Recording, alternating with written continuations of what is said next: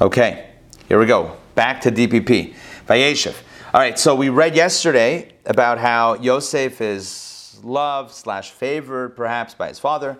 The brothers are not happy about his, the way the Torah describes his childish behaviors. He's beautifying himself. He's also sharing information about their behavior toward the sons of the maidservants to their father.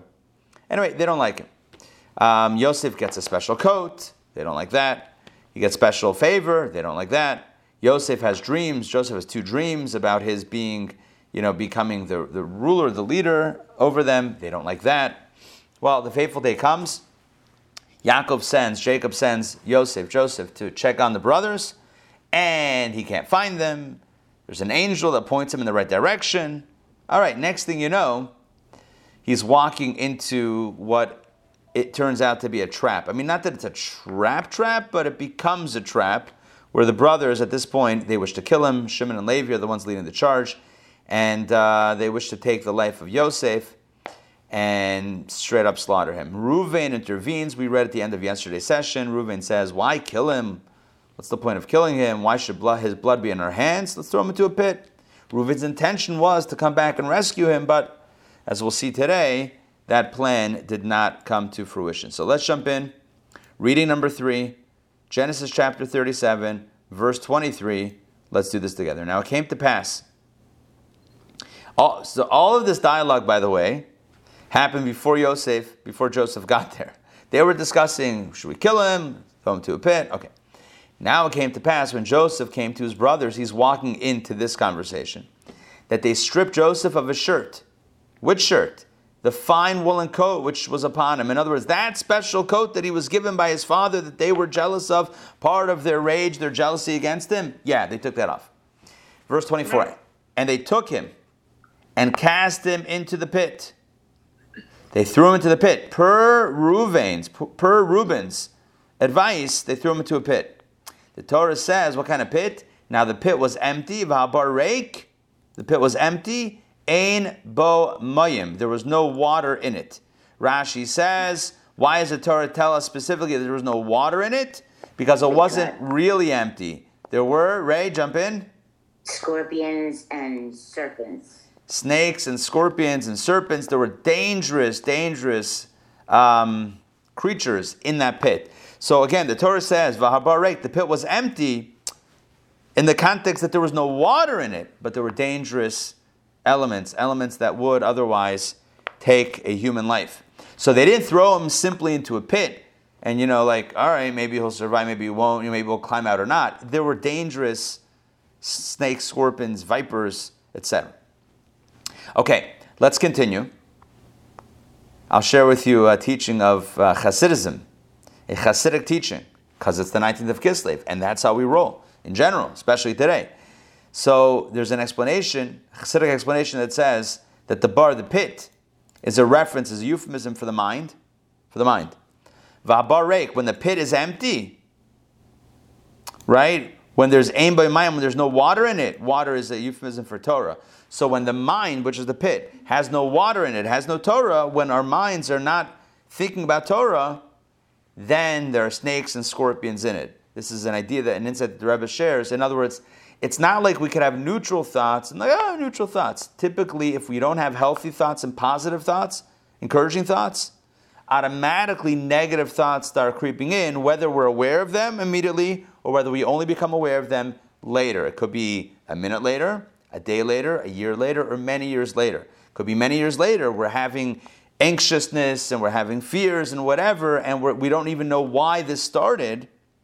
And one of the questions that the Hasidic masters would ask of us is, how often are we consciously, on our own time, not when we're studying, but on our own time, thinking about Torah thoughts and Chassidus and these types of things? Are we filling our mind with life-giving water, or are we keeping it empty, devoid of meaning, wherein now snakes and scorpions find an opening to slowly make their way in, and once you notice them, at this point, I'm not going to say it's too late, I just did say that, but at this point, they're already there, and they've already built their own, what do vipers have? A nest?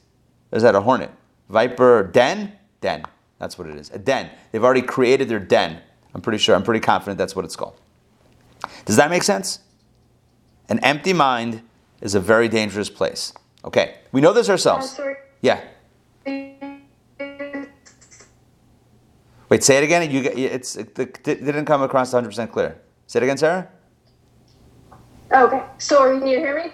Yeah, I can hear you now. Yeah. Yeah.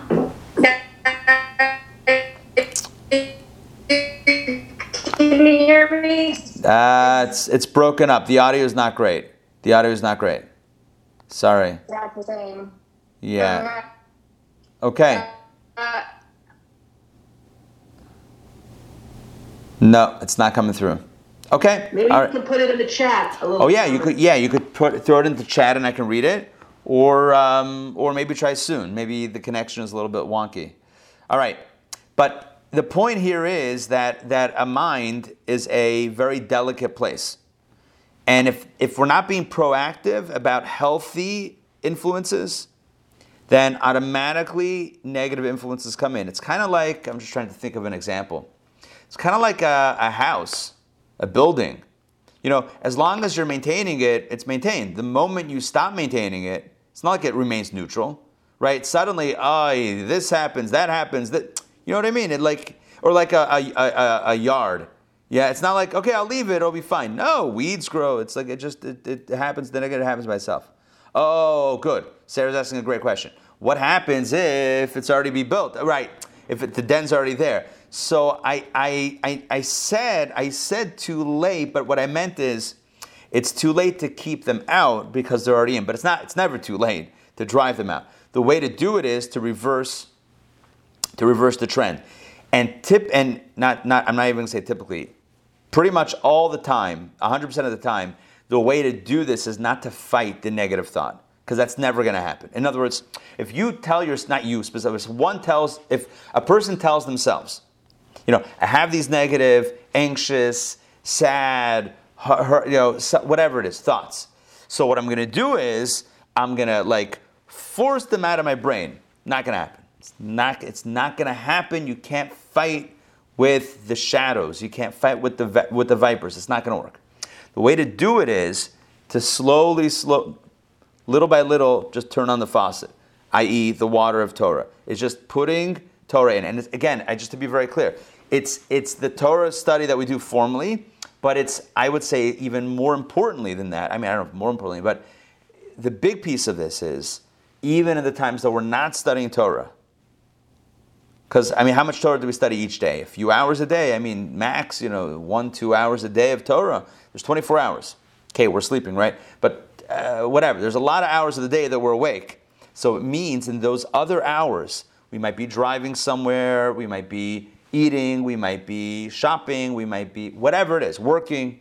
It's at those times to review in our minds the teachings of Torah, the teachings of Kabbalah, the teachings of Chassidus. It's about it's about putting the light, intentionally, putting the light in our minds, and automatically, and we won't even notice it while it's happening. That's the power of it. If we're really focused on the positive teachings of Torah, you're not even going to notice where the vipers, where the snakes, where the scorpions have scurried. We're not going to even notice that. We'll notice only in retrospect, I actually had a good day. Or that was actually a good stretch of time that I had, without battling, whatever it is that I might otherwise be battling.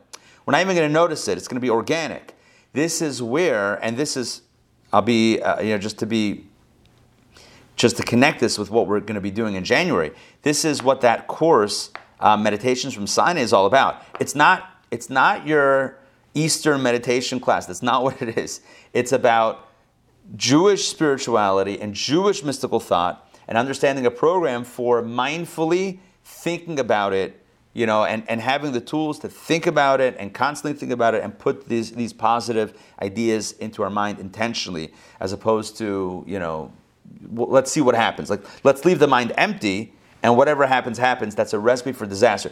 The biggest, I'm going to say in Yiddish or Hebrew, avla, the biggest, maybe tragedy, the biggest, tragedy is a little too strong, disappointment is too weak, whatever. The biggest, to me, one of the biggest problems that we have is that we don't teach kids. We don't teach teenagers. We don't teach, when people need it, we don't teach this idea of you need to be in control of what you're thinking about. Otherwise, it's going to not be good. You can go for a while. Different people can go for different amounts of time. Some people, it hits earlier. Some people it hits later. But at some point, it catches up with us. If we're not putting intentionally, if we're not putting positive thoughts, right, positive Jewish thoughts in our mind, it's leaving the mind extremely vulnerable, and at some point, there's going to be a dent in there, and it's not going to be pretty. Now, again, I said it's too late. What I meant was it's going to be too late to put up the walls to prevent them from entering. There's two efforts. One effort is to keep the negativity at bay. The other effort is, once it's in, how do I get rid of it? So that would be where the second piece comes in.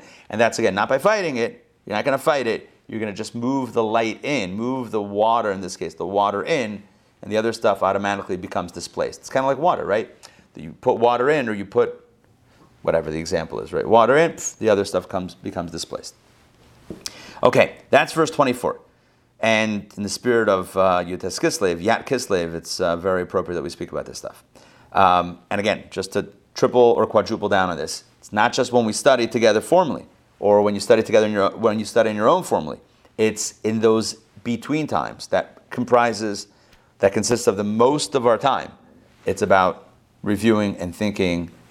The Chassidim of old and of present as well, whenever they walk in the street, they would be reviewing Chassidic discourses in their mind. They're reviewing or reciting Psalms. Doing something positive. It's a very important thing. Let's continue. I'm sorry. I can't finish with this. It's not just for our spiritual health. It's for our physical health. That's the point. That's the big idea. It's not just, we'll get a big, pie, a piece of the pie in the sky and, reward when, after 100. We're not talking about that at all. Sure. Absolutely. Why not? But we're talking about right here, right now. It's not just bringing, spirituality into our lives, into our souls. It's good for our own mental health and our emotional wellness. All right, enough. I'm saying enough to myself. All right, let's move on. 25. And they sat down. So what happens after they throw him? They rip off his shirt, his tunic, his wool garment. They throw him into a pit with scorpions and snakes and serpents and vipers. What do? Verse 25. And they sat down to eat a meal. Sometimes when something negative happens, or even something, whatever, you can't eat because, you're sick to your stomach. Even if it's not so dramatic, you just don't have an appetite. You're nervous or you're anxious or something. They have no problem. They sat, literally the first thing they do after they throw their brother into a pit, they sat down to eat a meal. That shows the level in which they did not lose any sleep, bat an eye, something like that, over what they did. They sat down to eat a meal. The contrast is big. He's in a pit, in a dangerous, fighting for his life, and they're sitting down for some shawarma. They sat down to eat a meal, and they lifted their eyes and saw. And behold, I just picture in the middle of this field, because they were shepherds, in the middle of this field, and they have a table set. Right? There's a pit somewhere off in the distance, there's a table set, a farm table, there you go. Yeah. They lifted their eyes and saw, and behold, a caravan of Ishmaelites was coming from Gilead.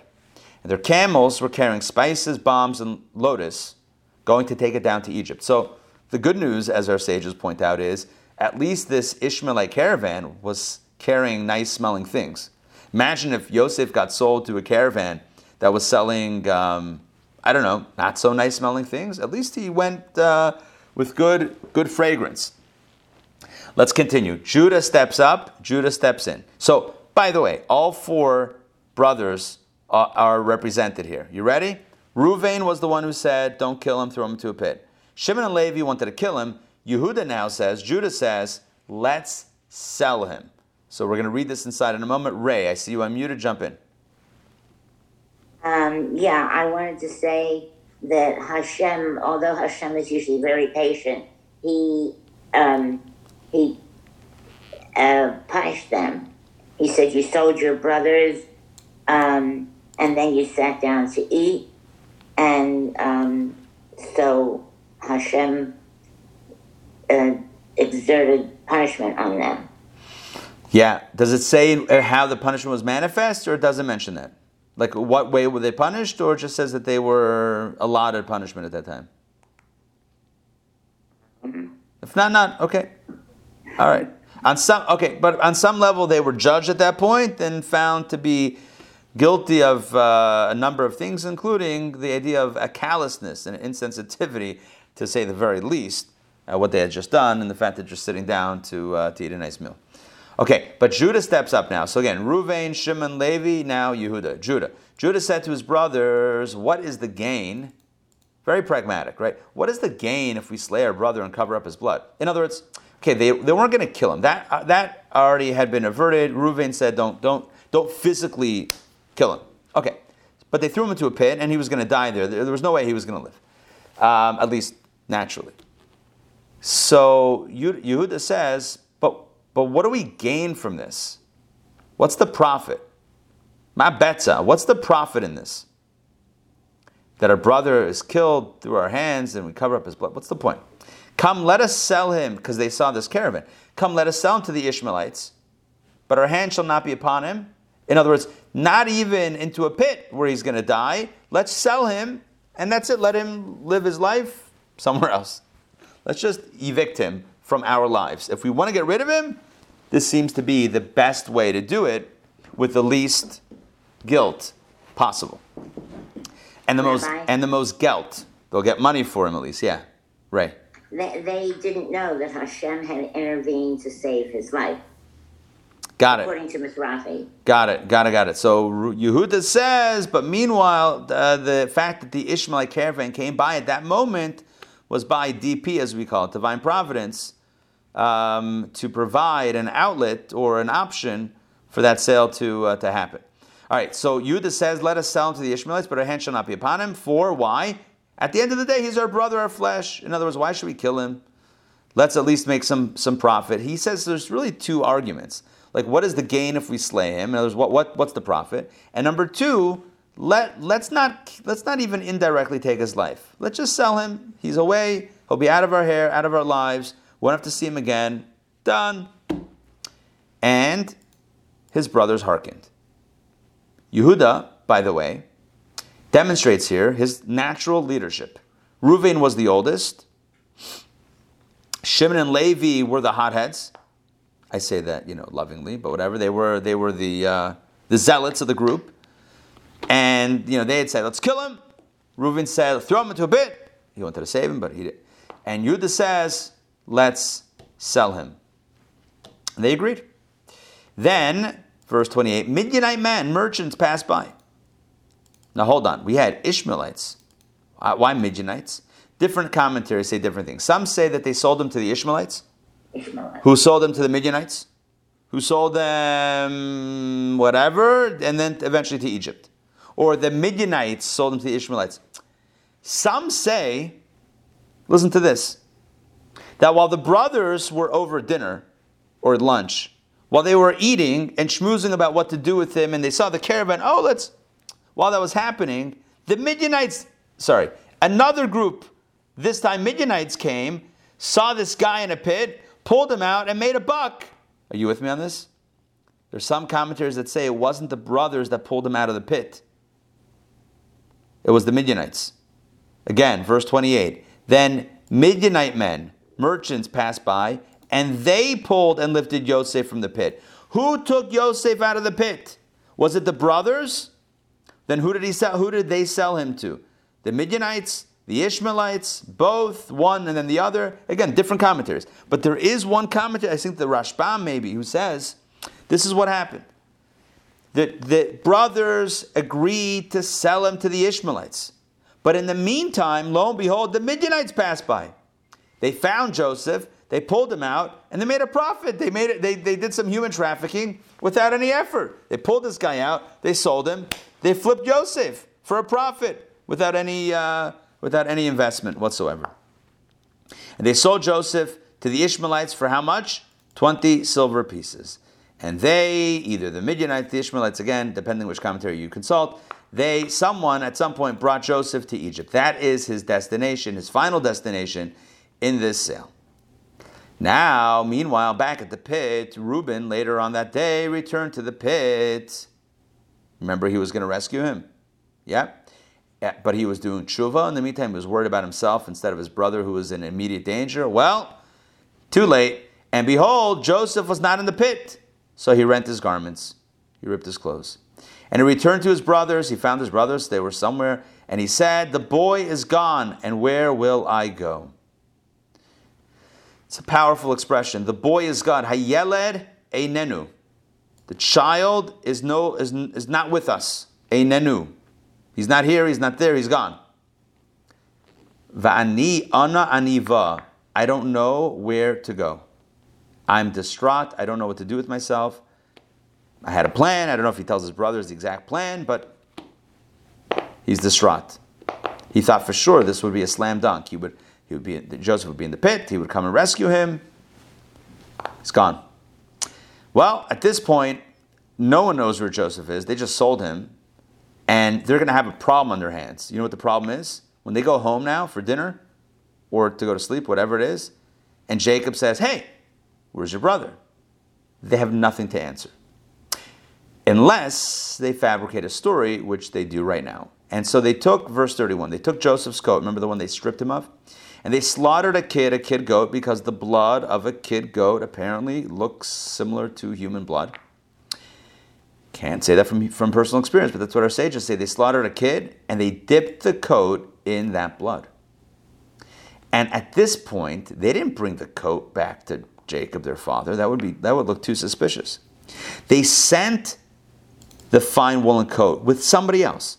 They basically hired someone to pretend that they found the coat and bring it to Jacob. So they sent the fine woolen coat with somebody, and this other person, brought it to their father. Actually, no, now it sounds like it was their father. All right, I don't know. There's definitely a commentary that says that it wasn't them who brought it to their father, but somebody else brought it.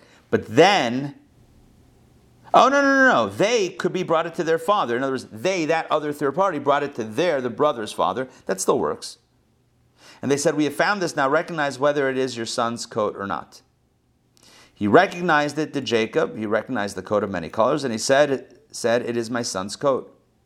A wild beast has devoured him. Joseph has surely been torn up. In the language of Jacob, in the Torah, Tarof, Taraf, Yosef. You ever hear the word treif? Treif? Treif. Treif means not kosher colloquially, but it really means an animal that was not slaughtered ritually, but was rather killed in the field. The literal meaning of the word treif is an animal, could be a kosher animal also, could be a cow, but it was killed, it was ripped apart, it was killed in the field. You can't eat it. It wasn't shechted, it wasn't slaughtered properly. So Taraf, Yosef has surely been torn up. He sees the coat, he sees the blood, and Jacob rent his garments. This is what one does upon learning of the passing of a loved one. Joseph rent his garments. He ripped his clothes, and he put sackcloth on his loins, and he mourned his son for many days. In fact, he never stopped mourning until the moment that they were reunited, because it says that God gives a bracha. God gives a blessing when it comes to loss. That even amidst the pain of loss, there is a blessing of, at some point, there is a forgetting that happens. Not in a callous way, but in a healing way. There's a forgetting that happens, or not forgetting as much as it is a ability to grieve and then have some closure and then be able to move on. He was never able to move on, because that blessing is only given to those who have actually lost a loved one. He didn't. Joseph was still alive, and so his pain remained in its full impact for the duration, which gets back to, I think, Ray's question. Why didn't he tell his dad? But again, that's I don't know that we'll ever have a good enough answer for that really strong question. Let's continue verse 35. And all his sons and all his daughters, yes, there were more daughters, even though we only know of Dinah, but there were other daughters, or at least daughters-in-law in this context, arose to console him. But he refused to be consoled. Jacob refused to be consoled, for he said, because I will descend on account of my son as a mourner to the grave. In other words, when I pass away, I will still be in a state of mourning. And his father wept for him. His father wept for him. Jacob wept for Joseph and did not stop mourning his loss. Verse 36. Oh, and the Midianites, getting back to Joseph, the Midianites sold him to Egypt, to Potiphar, Pharaoh's chamberlain, chief of the slaughterers. So in a maybe ironic twist, Joseph, who we think has been slaughtered, his father thinks has been slaughtered, ends up working for the royal butcher of Egypt, Potiphar. Okay, let me check in, because we're going to go to the next reading in a moment, but let me check in on the story. Make sense so far? Yeah? Okay, excellent. Let's get back to the narrative. In the meantime, Judah has his own drama. Judah, as we just learned, is the one who gave the idea, the bright idea, to sell Joseph as a slave to the passing caravans, whichever one it was. But in the meantime, Judah has his own drama. Genesis chapter 38, verse 1, and this is a bit of an interruption. In the middle of the Joseph story, we have now a Judah story. It came about at that time, so right around then, right after the sale of Joseph, that Judah was demoted by his brothers. What does it mean he was demoted? Well, it sounds like, and as Rashi points out, the brothers had a little bit of, I'm not trying to do too much tongue-in-cheek, but a little bit seller's remorse. You know, buyer's remorse? They had some seller's remorse. They felt bad for selling their brother as a slave and seeing their father tortured. So, and whose idea was it? Judah. They might have reasoned, had he remained in the pit, maybe he would have survived, and we could have rescued him, but we sold him. There's no way to track him. So they kind of blamed Judah for the idea of selling him. So Judah was demoted by his brothers. His esteem in their eyes fell. Judah! It was your bad idea that we can't find Joseph now. So he started to live on his own. He moved away from the rest of the fam. He turned away until he came to an Adulamite man. That's a place, a region. Adulamite. Adulami, from Adulam. He was an Adulamite man whose name was Chira. And there Judah saw the daughter of a merchant named Shua, and he took her and came to her. So they got married. So Judah marries this daughter of a merchant. The father's name, his father-in-law's name is Shua. He marries her. By the way, what's her name? We don't know. We don't know her name. At least it's not in the, I can't say we don't know her name, but it's not in the Torah text. This is Judah's wife. Now, the same question could be asked that we asked before multiple times is, was she Jewish? The short answer is, of course. At the moment she married Judah, she became Jewish. That was it. Next. And she conceived and bore a son. So Judah's wife. Oh, I'm sorry. What? No. I'm wrong over here. Let me backtrack. Judah's wife, his name is Shua. Right? He saw the daughter of a merchant, and the daughter's name was Shua. That was his wife. My apologies for brain freezing. Judah's wife is Shua. She gives birth to a son, and Judah named him Er. So Judah and Shua get married. Mazel tov. They have a child. First son is named Er. She conceived again and bore a son, and she named him Onan. That's son number 2. Once again she bore a son, and she named him Shelah. And Judah was in Chsiv when she gave birth to him. Good. Fine. So we have Judah and Shua, Yehuda and Shua, and they have 3 sons, Er, Onan, and Shelah. Family of 5. Verse 6. And Judah took a wife for Er, his firstborn. So he was the matchmaker. He found his son a nice girl to marry. And what was her name? Tamar. She was named Tamar. This is the daughter-in-law. Again, Judah gets married. They have 3 sons, and now years later, right? This is like, time is being compressed here, but bottom line is, Judah finds his firstborn, a wife, and her name is Tamar. Okay, remember that name. Now, Judah's firstborn, was evil in the eyes of the Lord. It says that he did not want his wife to become pregnant, so he would be with her, he was with her intimately in a way that would not get her pregnant. Okay? And this was not what God wanted. This was evil, considered to be evil in the eyes of the Lord. And the Lord put him to death. So passes away. Again, according to the commentaries, this evil was an unwillingness on his part. He didn't want to have a child, etc. And he would do whatever he did to avoid that. Fine. And then, so dies. So Judah said to Onan, who's the second son, it was Onan, and Shelah. So passes away, and now there's a widow. His widow's Tamar. So Judah said to Onan, his second son, come to your brother's wife and perform the rite of the levirate and raise up progeny for your brother. In other words, marry your sister-in-law. We call this yibum. Marry your sister-in-law. And when you have a child, please God, it'll be in the spirit of your brother who passed away. Maybe name him after your brother, etc. Now Onan knew that the progeny would not be his. And it came about when he came to his brother's wife that he wasted his semen on the ground in order not to give seed to his brother.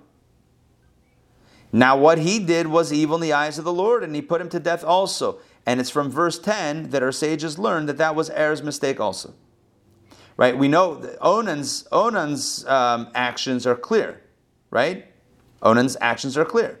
He avoided, he did not want Tamar to get pregnant, so he did not impregnate her, for lack of a better term, and that was it. He wasted his seed, and that was deemed to be, again, evil in the eyes of the Lord. And it says God put him to death also. That word also indicates a connection between the 2 brothers. And thus, the sages learned that the first brother, did the same thing. And that's why he was... So, both brothers didn't want their wife, Tamar, to get pregnant, and they were both taken. Their lives were taken. Well, now 2 sons up, 2 sons down, without being too callous here, but both passed away. They were both married to Tamar. So Judah's already thinking like, all right, what is this? What is this? She's bad luck here, right? She marries my son, he dies. She marries my son, Onan, he dies. I have 1 more son left, and she's now still waiting in the wings to marry the 3rd son. Judah says, no, not happening. Judah said, but he's not going to tell her that he thinks she's bad luck.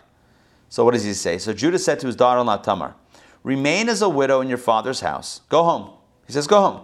Go to your father's house until my son Shelah grows up. In other words, he's not ready yet to marry you.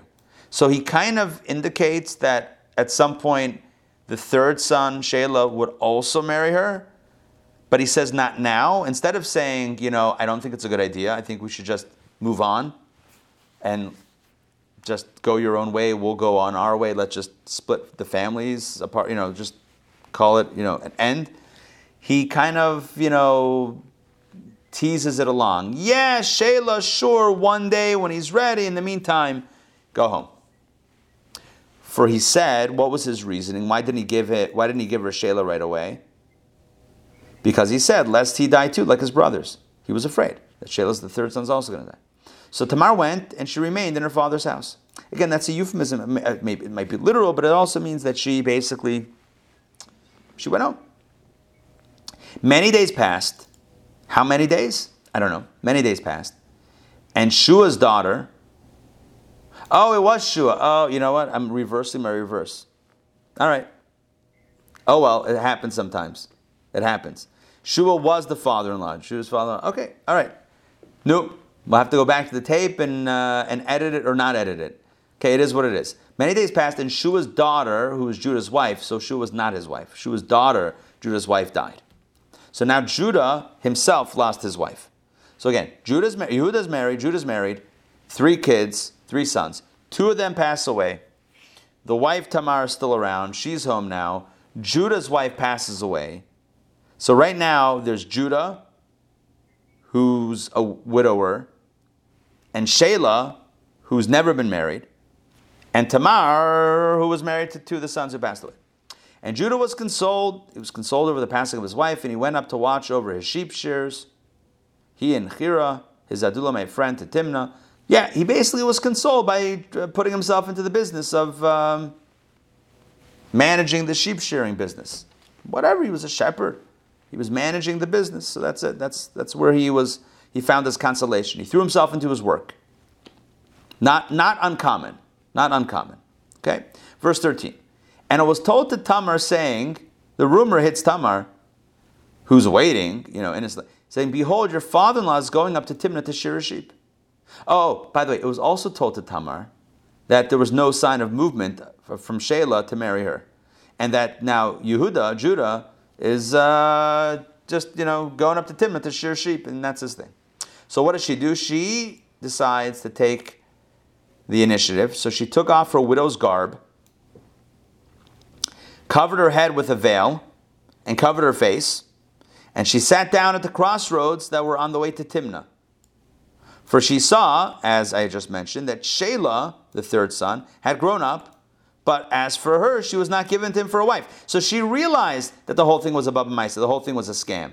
She realized that she was never, that there was never an intention or a good faith intention that she should marry Shelah, because Shelah was already of age, and there was no sign of him marrying her, and now she's alone, she's a widow, twice, and, get this, to boot, she knows by divine prophecy, she knows the secret, that she is destined to bear children from this family, from Judah's family. So she says, if it's not going to be from Shelah, it's going to be from Judah.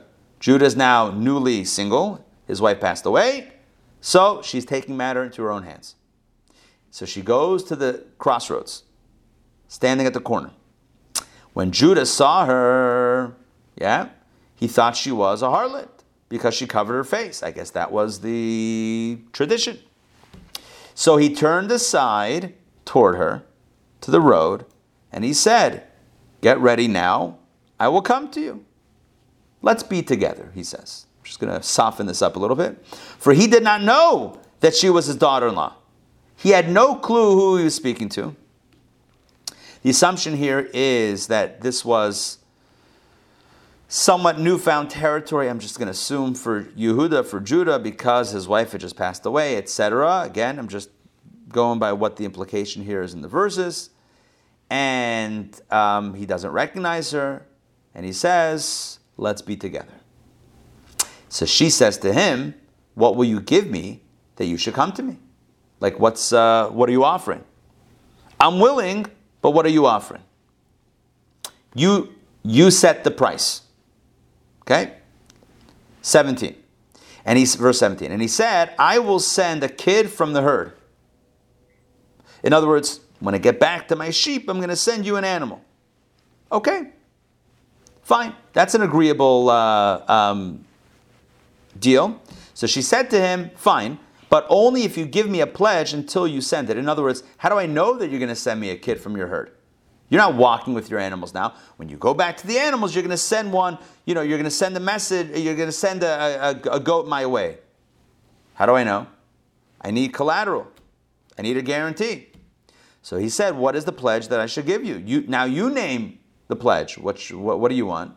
And she said, give me your signet. That's like the signet ring, the ring, the seal. Your cloak. Interesting, right? The cloak. Not the cloak of many colors, but your cloak and the staff that is in your hand. Give me 3 things. By the way, these 3 things are very unique. A signet is unique. A cloak In those days, you didn't buy it off the rack. You didn't buy it off the shelf. Unique. And the staff in your hand, the walking stick, the specific staff, everyone carved their own. Very unique. So he gave them to her. He gave them to her as the pledge, as the collateral. And he came to her. They were together intimately. And she conceived his likeness. She got pregnant.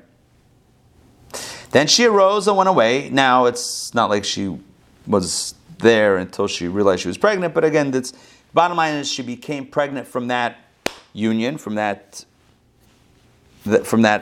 moment. And after they were finished, she went away. And she took off her veil, and she once again donned her widow's garb. She put back on her widow's clothing. Okay, well, Judah is a man of his word.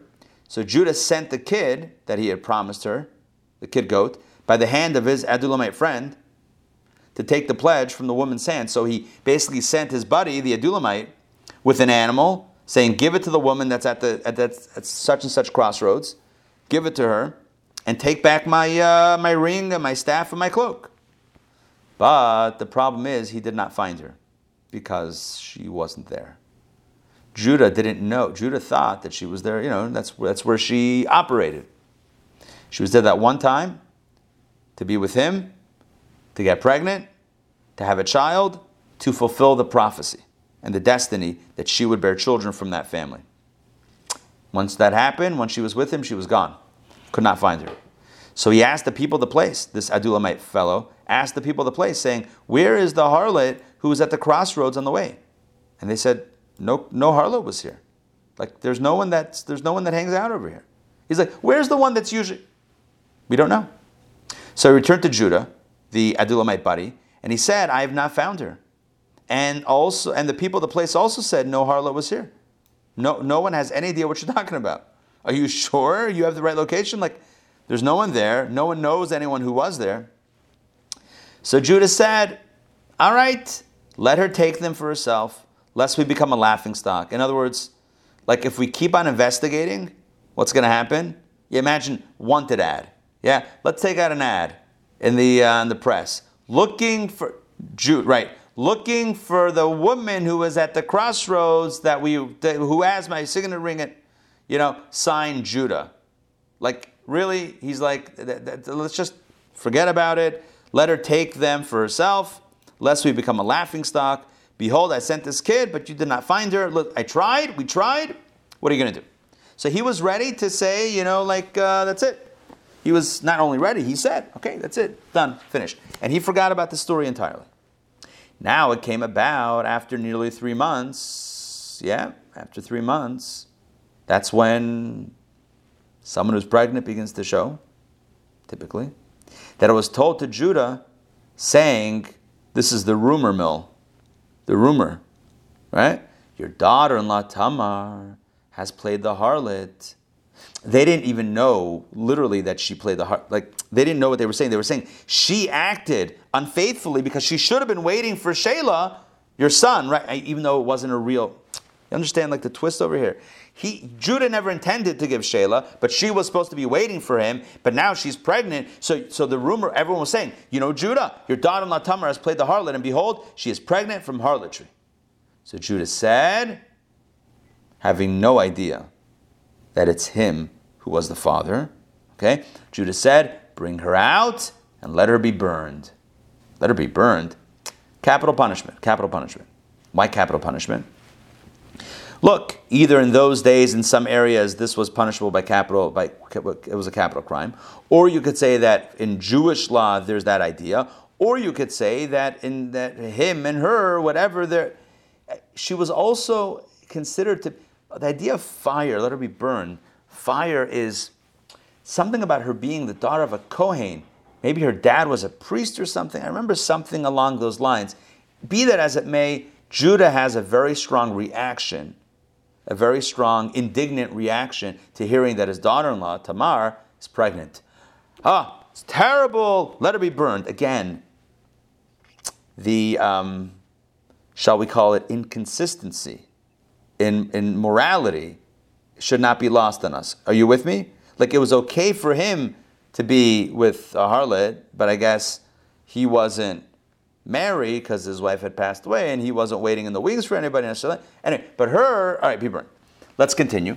She was taken out and she sent to her father-in-law. She sent a message. So they were going to do it. They were going to kill her, execute her, all right?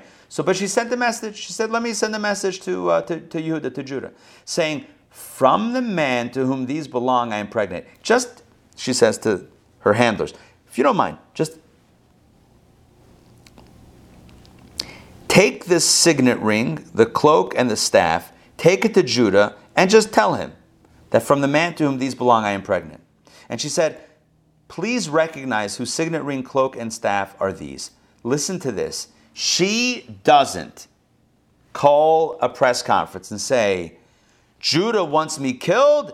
Judah was the one who got me pregnant. She doesn't say that. She sends a message with the items, and she says, just tell him that this is the father of, this is who I'm pregnant from. Do you perchance recognize these? Giving him the opportunity, the chance to either do the right thing or do the horribly wrong thing. So the message hits Judah, then Judah recognized them. And Judah says, yep. And he said, she is right. It is from me. Because I did not give her my son, I did not give her to my son Shelah. By the way, she is right, it is from me, could be understood two ways. Number one, she is right because the pregnancy, this unborn child is from me, I'm the father. Or she's right, she's more right from me, or she's more right than me. Tzadka mimeni. She's righteous, I'm not. You with me? There's two ways of understanding it. Not only she's right, it's from me, the pregnancy is from me, but she's more right than I am. She acted righteously, I acted deviously. I acted in a way that was dishonest. I told her Shelah was going to marry her, I didn't intend on it, she's right. Because I did not give her to my son Shelah. But he no longer continued to be intimate with her. By the way, that's one interpretation. The other interpretation is he didn't stop being intimate with her. In other words, he married her and they lived happily ever after. Two different interpretations, both brought in Rashi, both from our sages. Either that was the only time they were together when he thought she was, a harlot, or at that point, once she got pregnant and they were then a thing. They were then a couple. Okay, two different interpretations. Be that as it may. 27. Let's continue the narrative. And it came about at the time she was giving birth, right? So that behold, there were twins in her womb. And it came about when she gave birth that he, the infant, stretched out his hand. So the first one puts out his hand. So the midwife took and bound a crimson thread in his hand, saying, this one came out first. That way we know who's the firstborn. If they're identical twins. So she put a band, a crimson thread, a red thread, right? A red string on his wrist. And said, yeah, that's the firstborn. And it came about as he was drawing back his hand, behold, his brother emerged. So there's one that the hand came out, she ties it with the red thread, the hand goes back in, and the other child is actually born first. And she said, wow, with what strength have you strengthened yourself? So Judah named him Peretz. Peretz means jumping, strengthening, breaking boundaries. It's like when your brother's in the way, boom, clear out of the way. I know you had your hand out first. It doesn't matter. I'm out. That was Peretz, the firstborn.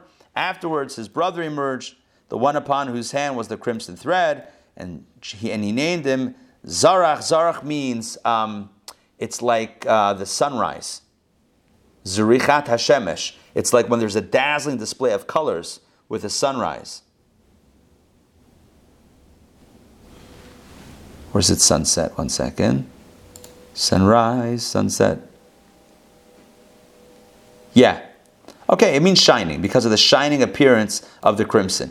So they named the first one Peretz because he jumped out, and the second one they called him Zarach because of the crimson thread that was shining from around his wrist. All right, my friends, that takes us to the end of reading number 4. Man, oh man, Shevetz. The drama in this Torah portion is just tremendous. We took a break. So we finished the Joseph sale story. We read today about the brothers deciding to sell him and the havoc that caused and the regret that caused, etc. Then we segue to the story of Judah getting married, having 3 sons, 2 of them dying. The widow set to marry the third, but that's not happening, so she sets up to be with Judah himself. She gets pregnant, accused of being of infidelity, whatever it is, and she sends a message. He acknowledges it was him, and of course, they live or don't live, whatever, happily ever after. I like the version that they do live happily ever after. Why not? She gives birth to the twins. By the way, the twins, Peretz, is the great-great-great-great-great-great-great-grandfather of Mashiach, of King David, who is the progenitor of Mashiach. The Messiah, the Davidic dynasty and the Messiah come from a very strange relationship. Are you with me? The relationship between Judah and Tamar, the side of a road. Very, very strange. And according to Kabbalah, because today is the day of soul, Torah soul, according to Kabbalah, it's because when a big light needs to emerge in this world, when a big light, big soul comes down into this world, it has to be smuggled inside a context, inside packaging, if you will, that does not reveal its contents. So the holiest of souls come about sometimes in the most curious of relationships. This was a very curious relationship, and it gave birth to Peretz, Zarach, as we read about today. Okay, questions, comments before we close it out? Mark?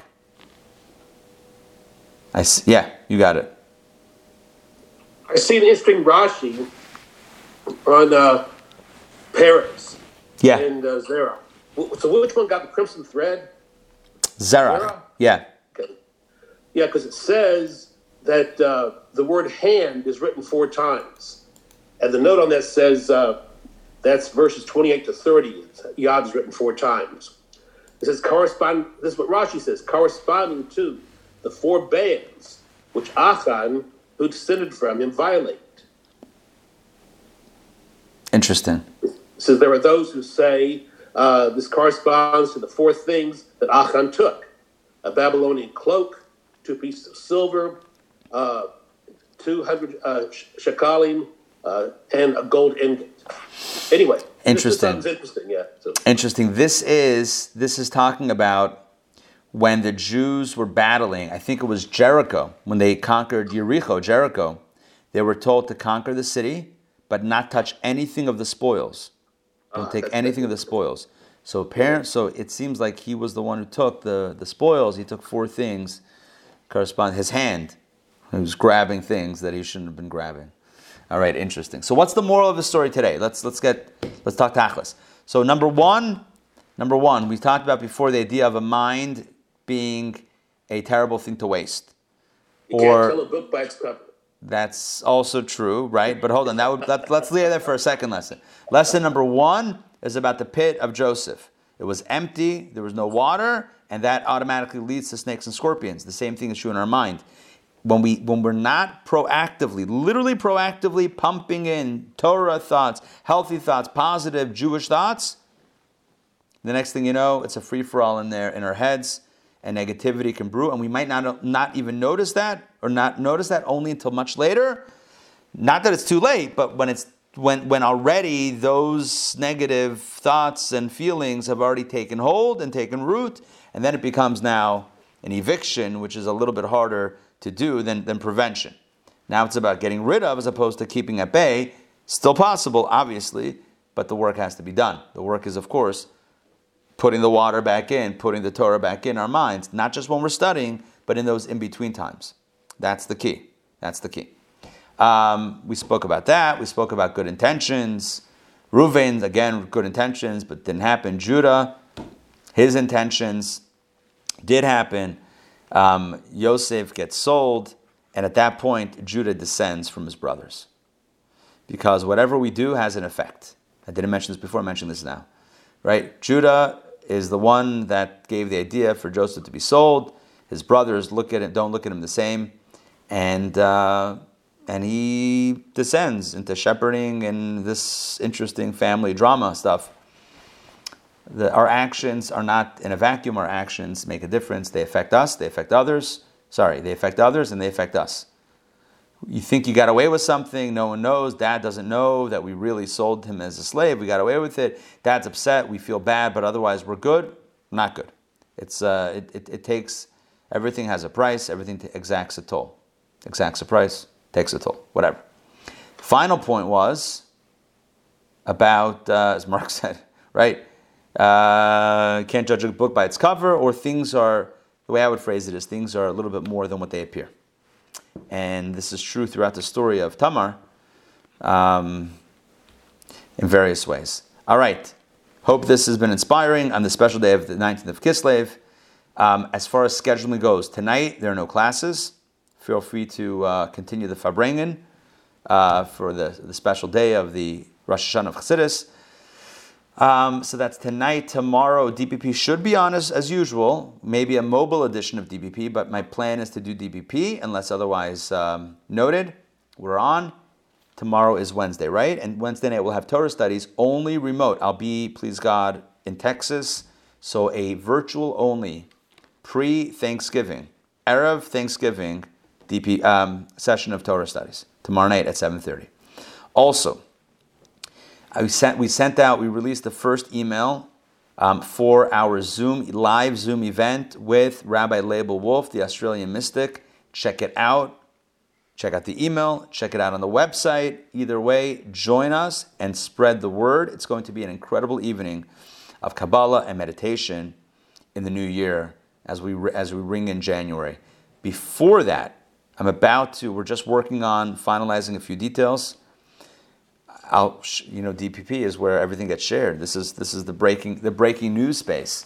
We are going to be doing a beautiful event called Bound to Inspire.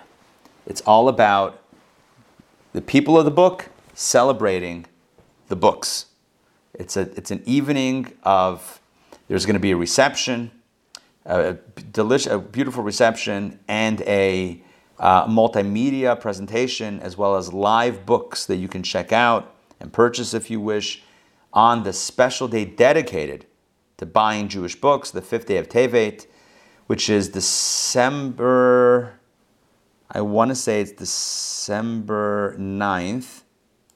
Hold on, let me check it out. Thursday, December 9th. Mark your calendars, it's coming up soon. The information hopefully will be released, please God, either later today or tomorrow. Watch out for that. It's going to be absolutely incredible. It's going to be a great, great evening. Fun, book signings, and all sorts of things. Okay. You said December 19th? December 9. Yeah. Thursday, December 9th. Stay tuned for more details. Okay? That's it for right now. Have a wonderful day. Hanukkah's coming up, right? Thanksgiving, yeah. Hanukkah's coming up. Next Sunday night is the first candle. Don't forget, Chabad in Town, we're doing a bunch of menorah lightings. Virginia Highlands, Atlantic Station, Pond City Market, and Decatur. I think that might even be the order. Sunday, Tuesday, Thursday, Sunday. So stay tuned for that. Not stay tuned. Join us for those. Food, refreshments, lightings, all that good fun stuff. And otherwise, make sure to get your Hanukkah gear. In gear, you get your candles, get your oil, get your whatever you need. If you need anything, let me know. We got stuff. Otherwise, make sure you're well prepared, well stocked for the celebration. All right. Have a wonderful day. Great to see everybody. Thank you. Donna, Ray, Sandrine, Sarah, Mark. Great to see you all. Good Yom Tov. Take care. Yes, Koach. Thanks. Pleasure. See you.